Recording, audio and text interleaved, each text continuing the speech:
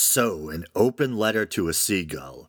Don't worry, I didn't finally lose my mind or take another super hallucinogenic bong hit.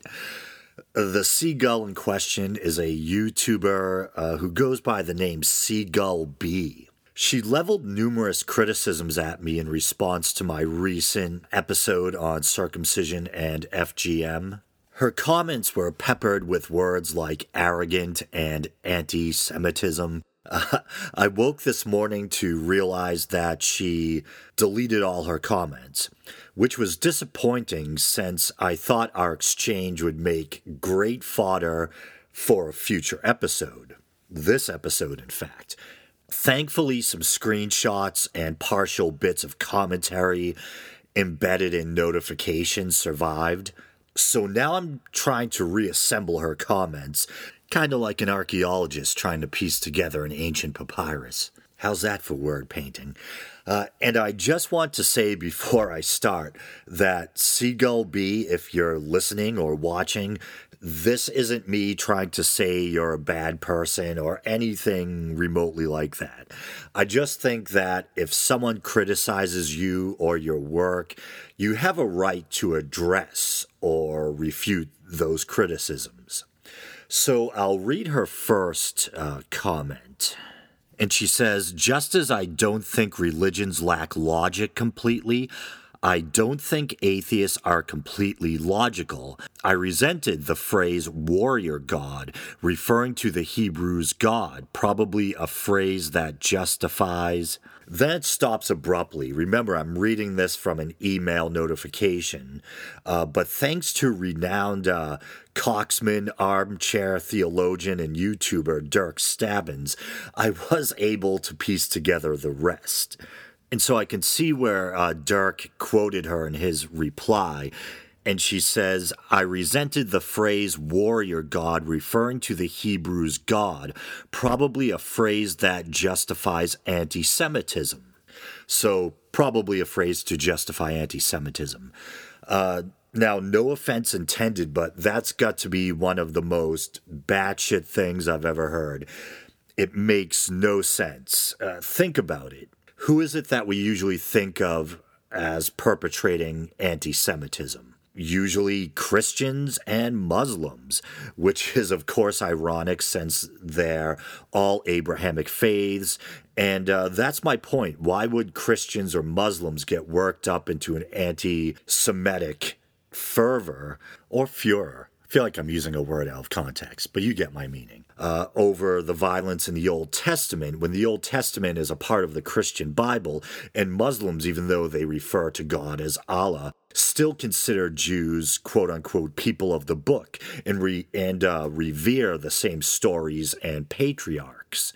And I don't really think any of the Abrahamic faiths have a problem with the idea of God as a warrior. Christians seem to be kind of split-brained on the issue. On the one hand, they love gentle Jesus, meek and mild, as Hitch used to jokingly refer to him.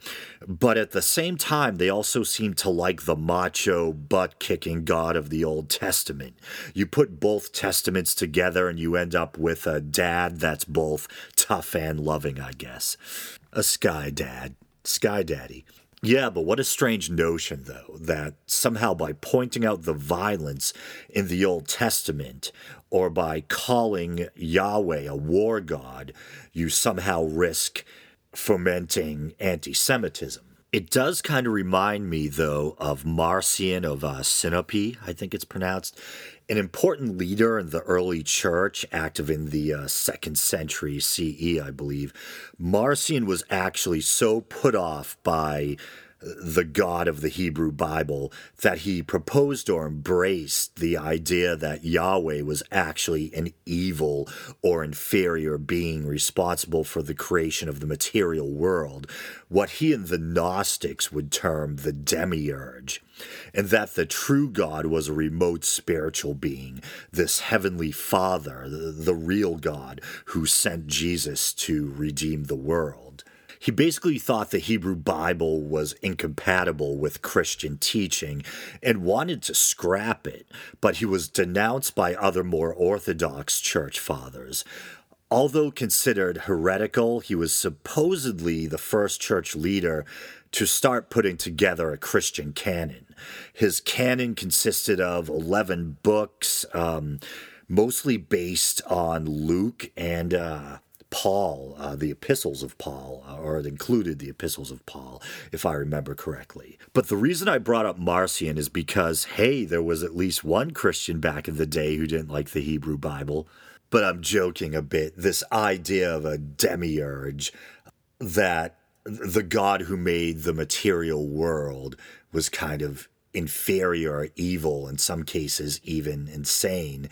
And the true God was this God beyond that, in that Jesus was sent by that true God to redeem the world. That's common in Gnostic thinking. Not that Marcion was a Gnostic in the truest sense.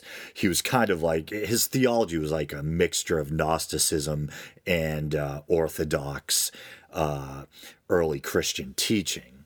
Not to get off track, but if any of you guys out there are fellow ancient history buffs, or you're also enthusiastic about the history of religion and you're not familiar with the Gnostics, check them out. I think the Gnostics are one of the most compelling religious groups or movements in the history of religion. And the name comes from gnosis, which is Greek for knowledge, and that's because Gnosticism placed a heavy emphasis on mysticism and secret knowledge and self-knowledge.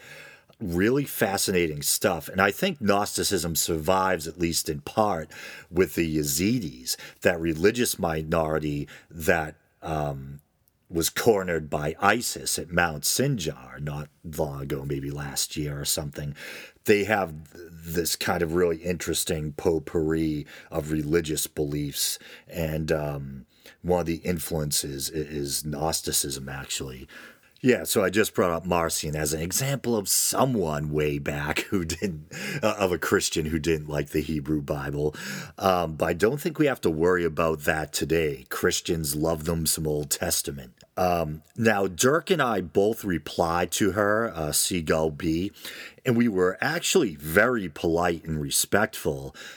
I quickly explained that I meant no offense, and my reference to the Hebrew God as a war or sky god stems from the idea that Yahweh may have started out as the chief deity of some Mesopotamian pantheon, probably Canaanite. The word El, often used for God, and also the somewhat problematic Elohim, sometimes seen as plural in its usage, are both used at times to refer to the Hebrew God in the Old Testament. El was the chief deity of the Canaanites and was also the name of the chief deity in other Mesopotamian or Semitic cultures as well. Dirk, and I mean this as a compliment, is a true Bible geek, a big Robert M. Price fan, and he loves reading works by biblical scholars. So he might be a layman, but he's a layman who knows his stuff. He's a pretty well-read layman. And he good-naturedly unloaded both knowledge barrels on Seagull B.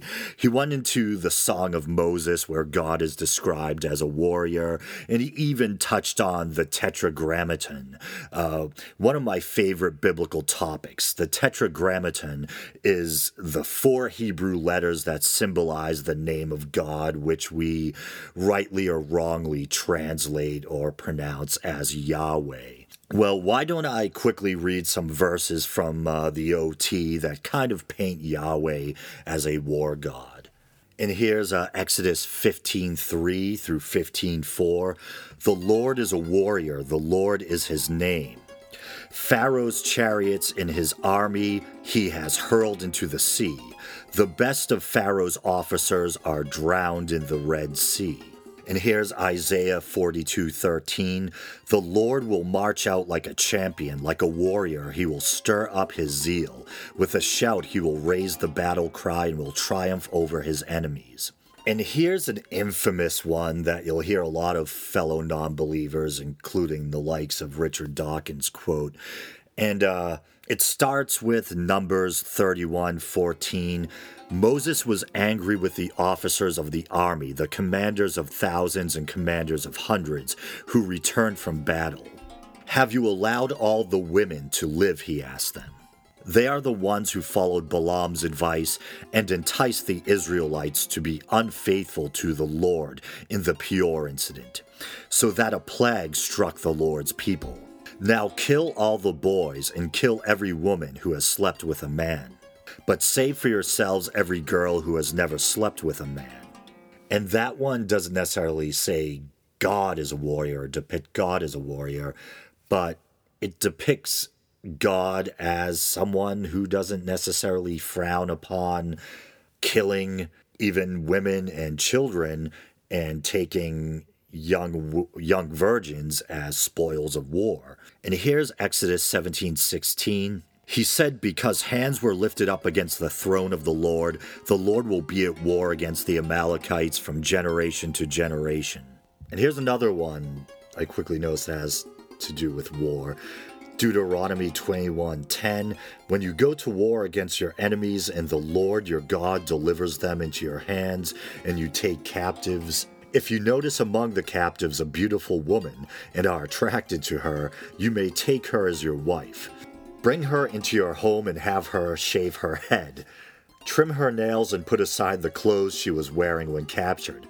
After she has lived in your house and mourned her father and mother for a full month, then you may go to her and be her husband, and she shall be your wife. Well, definitely strange. I wonder, it doesn't explain whether or not this captive woman has a choice in the matter. But anyway, I think I'm done reading Bible quotes for now. But this idea of the Lord as a warrior, as literature, I think it can be pretty cool. The idea of this patriarchal God that orders his people to war and smites enemies and nations with plagues, etc. As literature, it's very compelling. And I don't think it becomes morally problematic until you take this stuff, these violent stories, literally, and you try to justify them, like Christian apologists do, including William Lane Craig, with this whole divine command theory stuff. This idea that it's all right to kill little children and babies if God says so, that makes it moral. And hey, since they're innocent, they get to go straight to heaven once you kill them, so all's well that ends well. Really kind of morally offensive and twisted logic, in my opinion. One thing that Seagull B said that I did agree with was Judaism is probably the most rational of the Abrahamic faiths. One thing I've always admired about modern Judaism, with the exception of some ultra-Orthodox sects perhaps, is the fact that with Judaism, the focus seems to be more on tradition and family rather than on literal belief. And of course, we know we really don't start to hear about concepts like hell until we get into the New Testament. The closest that maybe you have in the Old Testament is Sheol, this gloomy place that's not really a place of punishment where everyone is kind of described as sleeping. And maybe you might hear the Greek word Hades inserted into some translations, but it's not taken as this eternal fiery place of punishment. And in fairness, in retrospect, I don't think Seagull B was accusing me of being anti-Semitic. I think she was more concerned that my criticisms of some of the stories in the Hebrew Bible could help stoke anti-Semitism.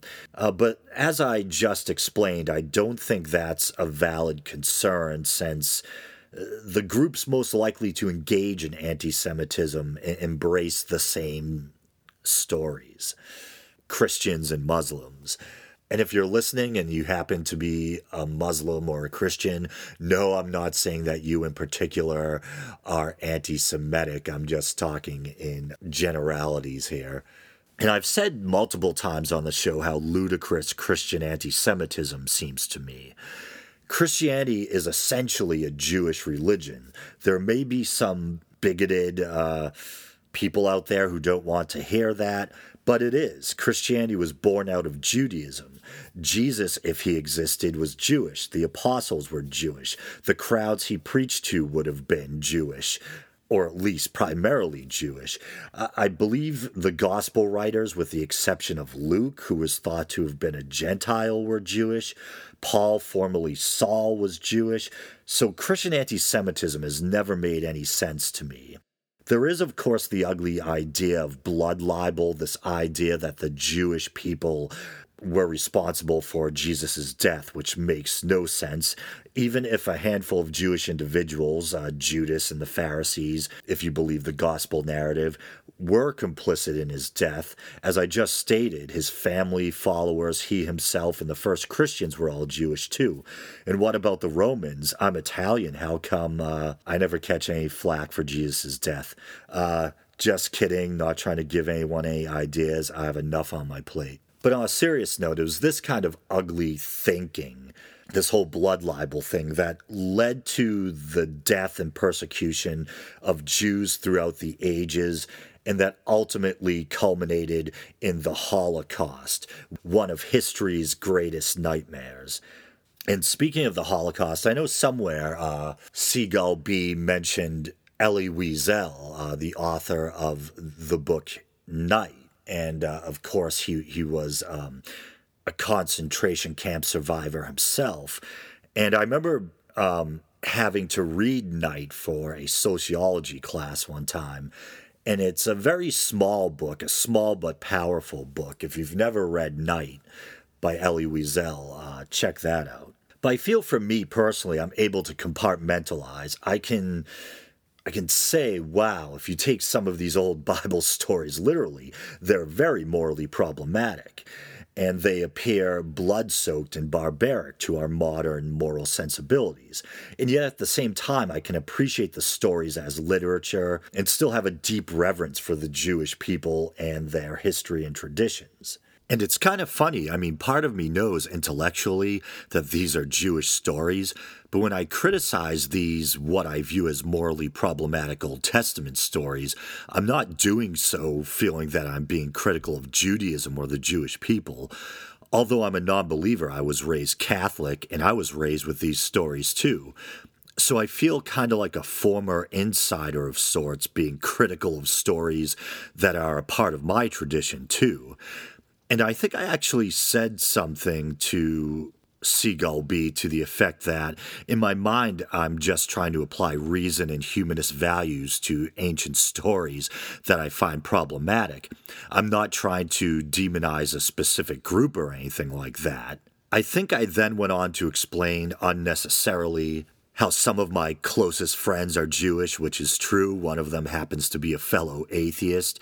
She's actually one of the only other self-professed atheists I know in my personal life, with one or two other exceptions. But it's funny, as I was explaining that some of my friends are Jewish, I was self-consciously wondering if it smacked of when people say, hey, don't call me racist, I have a black friend. I think I've been spending way too much time on YouTube. This hyper-PC climate has me constantly walking on eggshells and second-guessing myself. It's exhausting, people. But of course, the Old Testament is essentially the Hebrew Bible, and if you're criticizing Old Testament stories, I guess you are criticizing at least Jewish texts in a way.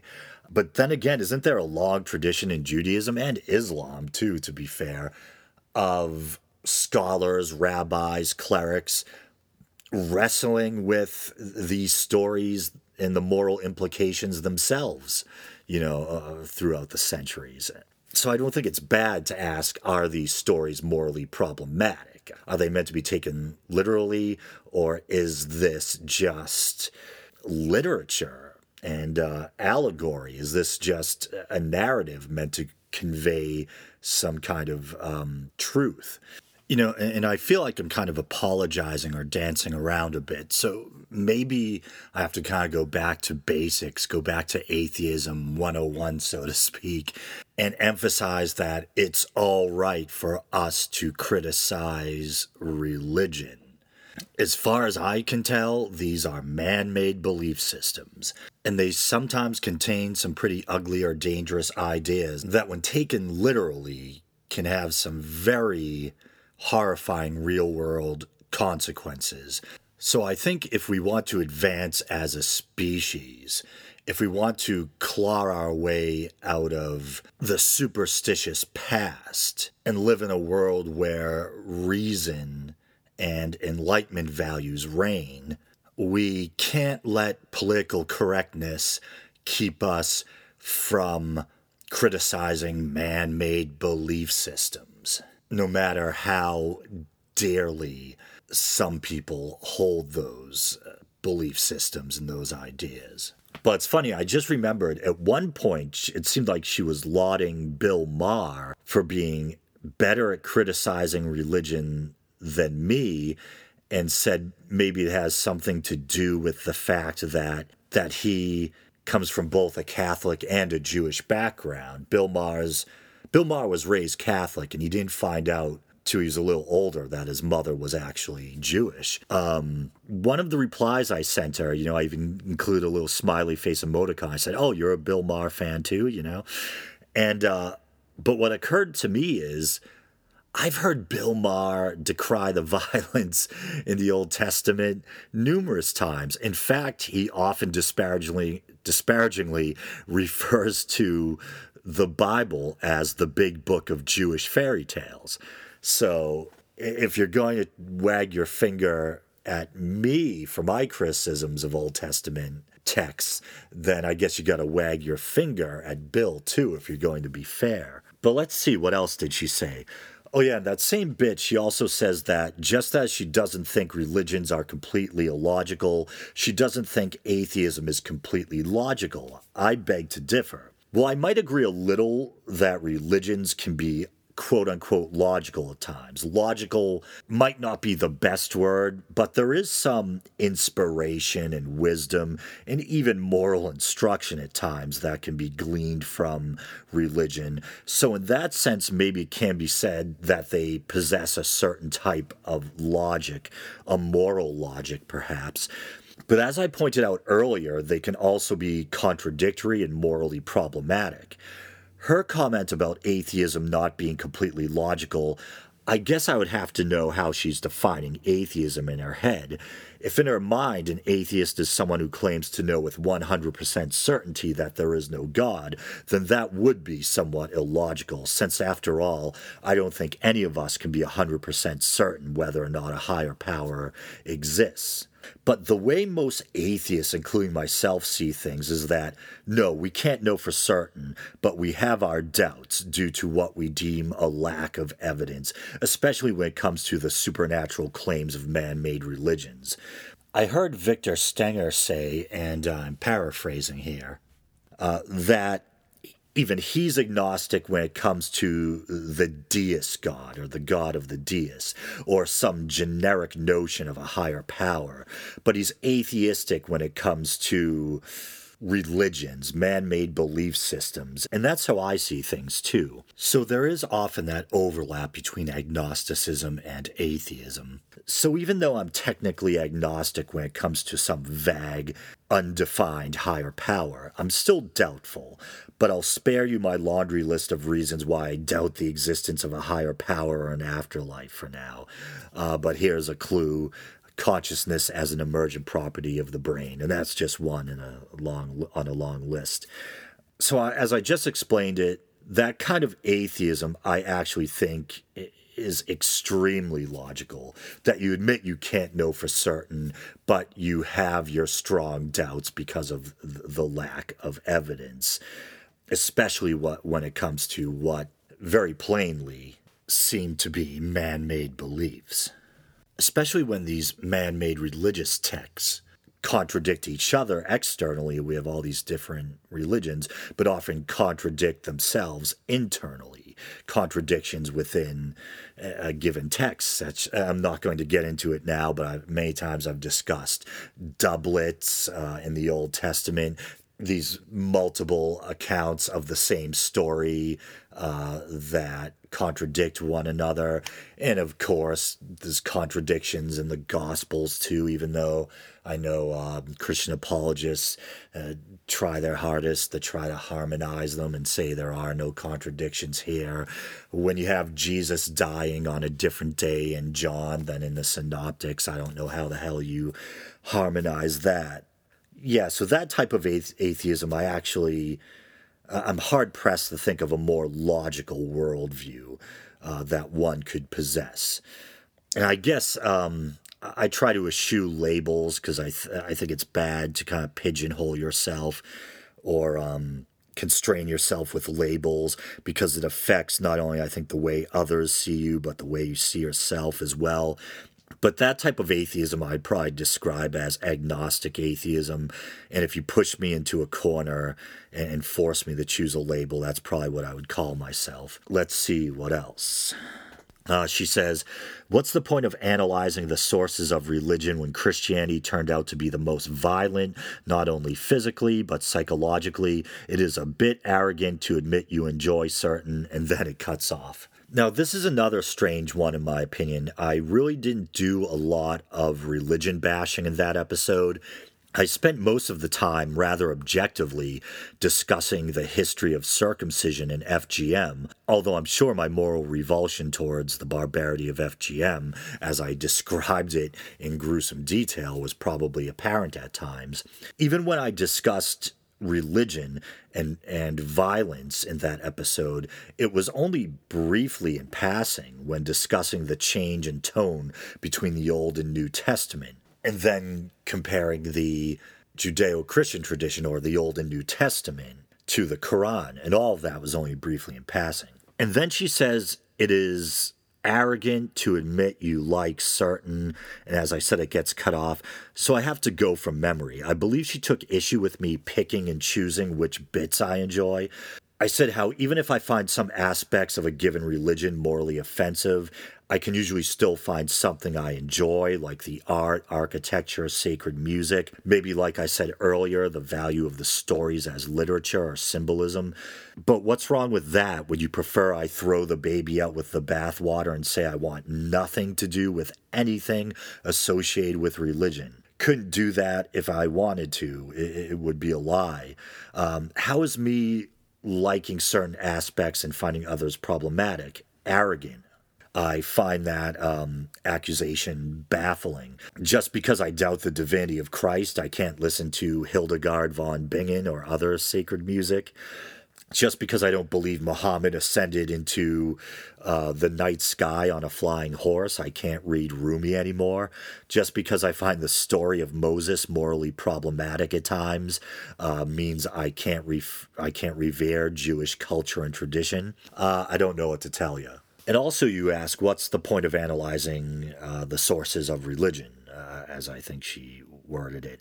Well, because I love history, especially ancient history, and even though I'm a non-believer, the history of religion. You know why I'm a non-believer? Well, it's partly because I know too much about the history of religion. If you want to make someone an atheist, make them read the Bible or give them a bunch of books on comparative religion or world history. Some might make it through with their faith intact. There's lots of highly educated Christian apologists out there, but you get my drift. And I noticed she didn't like Yahweh being referred to as a war god, but had no problem chucking Christianity under the bus and characterizing it as violent. And I would agree that some awful stuff has been done in the name of Christianity throughout the ages: pogroms, crusades, inquisitions, witch hunts, etc., etc. But I just thought there was something ironic about that. Oh, and here she is addressing Dirk. Dirk Stabbins, glad to see you are able to quote the Bible and show interest in a world outside your backside. I think she probably meant backyard, but alas, she said backside. Maybe she was trying to insult him. If you see a quote from the Bible as proof of a claim, then why do people who claim not to believe in God quote the Bible so much out of context in the same way religious fanatics do? The point I make is that the discussion of circumcision has been hijacked towards anti-Semitic claims that the Hebrew God is violent. And maybe this will be my bias showing through, but I don't think atheists can be considered quite as guilty of cherry picking as believers. A believer will point to the nicer bits in their holy text to try to defend their faith. But to me, even if 99% of your religious text was morally sound, all puppies and rainbows, and then there was 1% that spoke about dashing babies against rocks or cutting the heads off infidels, that 99% wouldn't negate that highly morally problematic remainder. If an atheist like the late great Christopher Hitchens points out something like the slaughter of the Amalekites, and you say, yeah, but there's good stuff in there too, that doesn't suddenly get rid of the fact that your book has some troubling stuff in it. Sure, you can still enjoy the nicer bits or find wisdom and inspiration in them, as even I do, but that doesn't change the fact that that strange, problematic, blood-soaked, Bronze Age stuff is still lurking about in the background. And then she makes the suggestion that arguments against circumcision can lead to anti-Semitism. Once again, this doesn't seem to make much sense. Although some Muslims, including Muslim leaders and clerics in places like Iran, Palestine, and I'm sure even radical imams in European cities, etc., have been known for spewing anti-Semitic rhetoric. But Muslims themselves practice circumcision. So how could they condemn Judaism for a practice that they hold in such high regard and engage in themselves? Only a minority of Christians, such as the Coptic Egyptians, practice male circumcision for religious reasons, but circumcision is widespread for non-religious reasons here in the States. So why would Christians, unless we're talking about European Christians who tend to not be circumcised, blame or disparage Jews as being responsible for circumcision? And as I discussed last week, circumcision far predates Judaism. The practice is thought to stretch back about 15,000 years, making it possibly, according to some sources, one of the world's oldest planned surgeries. And unfortunately, it looks like even the YouTube emails notifying me of her comments are disappearing. I think there may have only been a couple of more points to address anyway. I remember she criticized me twice, I think, for using the word amputate when referring to male circumcision. I think I only used it once or maybe twice for kind of comedic effect. I was joking about how some Muslim boys have to recite the Quran sometimes on the same day they're to be circumcised, and I joked, okay, you have to recite the entire Quran and we're going to amputate a part of your penis. I thought the word amputate made the joke more effective. But she may have a point. I think traditionally the word amputate refers to a limb or extremity. Maybe the foreskin counts as an extremity. I'm not sure. But in fairness, there are anti-circumcision advocates who do use the word amputate or amputation to describe the removal of the foreskin. Actually, in fairness, I'll read some replies I got from someone who is strongly against male circumcision. Okay, his name is Walter Fletcher, and he writes, Galatians chapter 5 verse 2 actually speaks out against circumcision. Biblical circumcision consisted of cutting off only that which hung past the tip of the penis. Here we go, getting graphic again, and not the total removal of it. That being said, the Jewish people still had many of the nerves and their frenulum, which is more than likely been removed if circumcision is done to a child today. The frenulum has been compared to the G-spot in way of sensitivity. As for loss of sensitivity, honestly, having it done as an adult, you will have had less time for the sensitivity to have actually deadened the way someone whose foreskin was removed as a child. The wording might be a little weird there, but I think you get the drift. and I don't say that disparagingly. I often look back in horror at my YouTube comments that I've typed, on other people's videos and notice typos and odd grammar mistakes and whatnot. But anyway, he continues, your sensitivity will take a while to be lost. 3/4 of the world's male population are intact and do not suffer from half the adverse effects the CDC say that we will. In this country, in the countries where FGM is being fought against, MGM, and that's the abbreviation for male genital mutilation, is prevalent but ignored. In some rituals, the foreskin is pulled forward while a machete is used to cut it off. You can find a video showing this on YouTube by searching mass circumcision. Here in the United States, FGM is illegal by federal law, whereas boys are not given the same protections. Oh, yeah, and he had said earlier, you've shown the cultural bias by calling MGM circumcision. Right now in Malawi, the HIV rates have gone up along with the rate of circumcision. America has the highest HIV/STI rates of any first world country, and we are also the only first world country to push circumcision. And I think he's making that point because, there's a big push for circumcision in Africa because there's this thought that it lowers HIV risks. And of course, there's still a huge AIDS epidemic in Africa. So he's saying that it seems that the situation in Malawi contradicts this thinking. And that in Malawi, as the circumcision rate goes up, the HIV rates are going up as well instead of falling. And then I replied, hi, Walter, thanks for the thoughtful replies. I replied to a woman, and I'm referring to Seagull B, who criticized me for just the opposite. She thought I was wrong for comparing male circumcision to FGM. I wrote back saying that male circumcision can have serious risks too, but she deleted all her comments.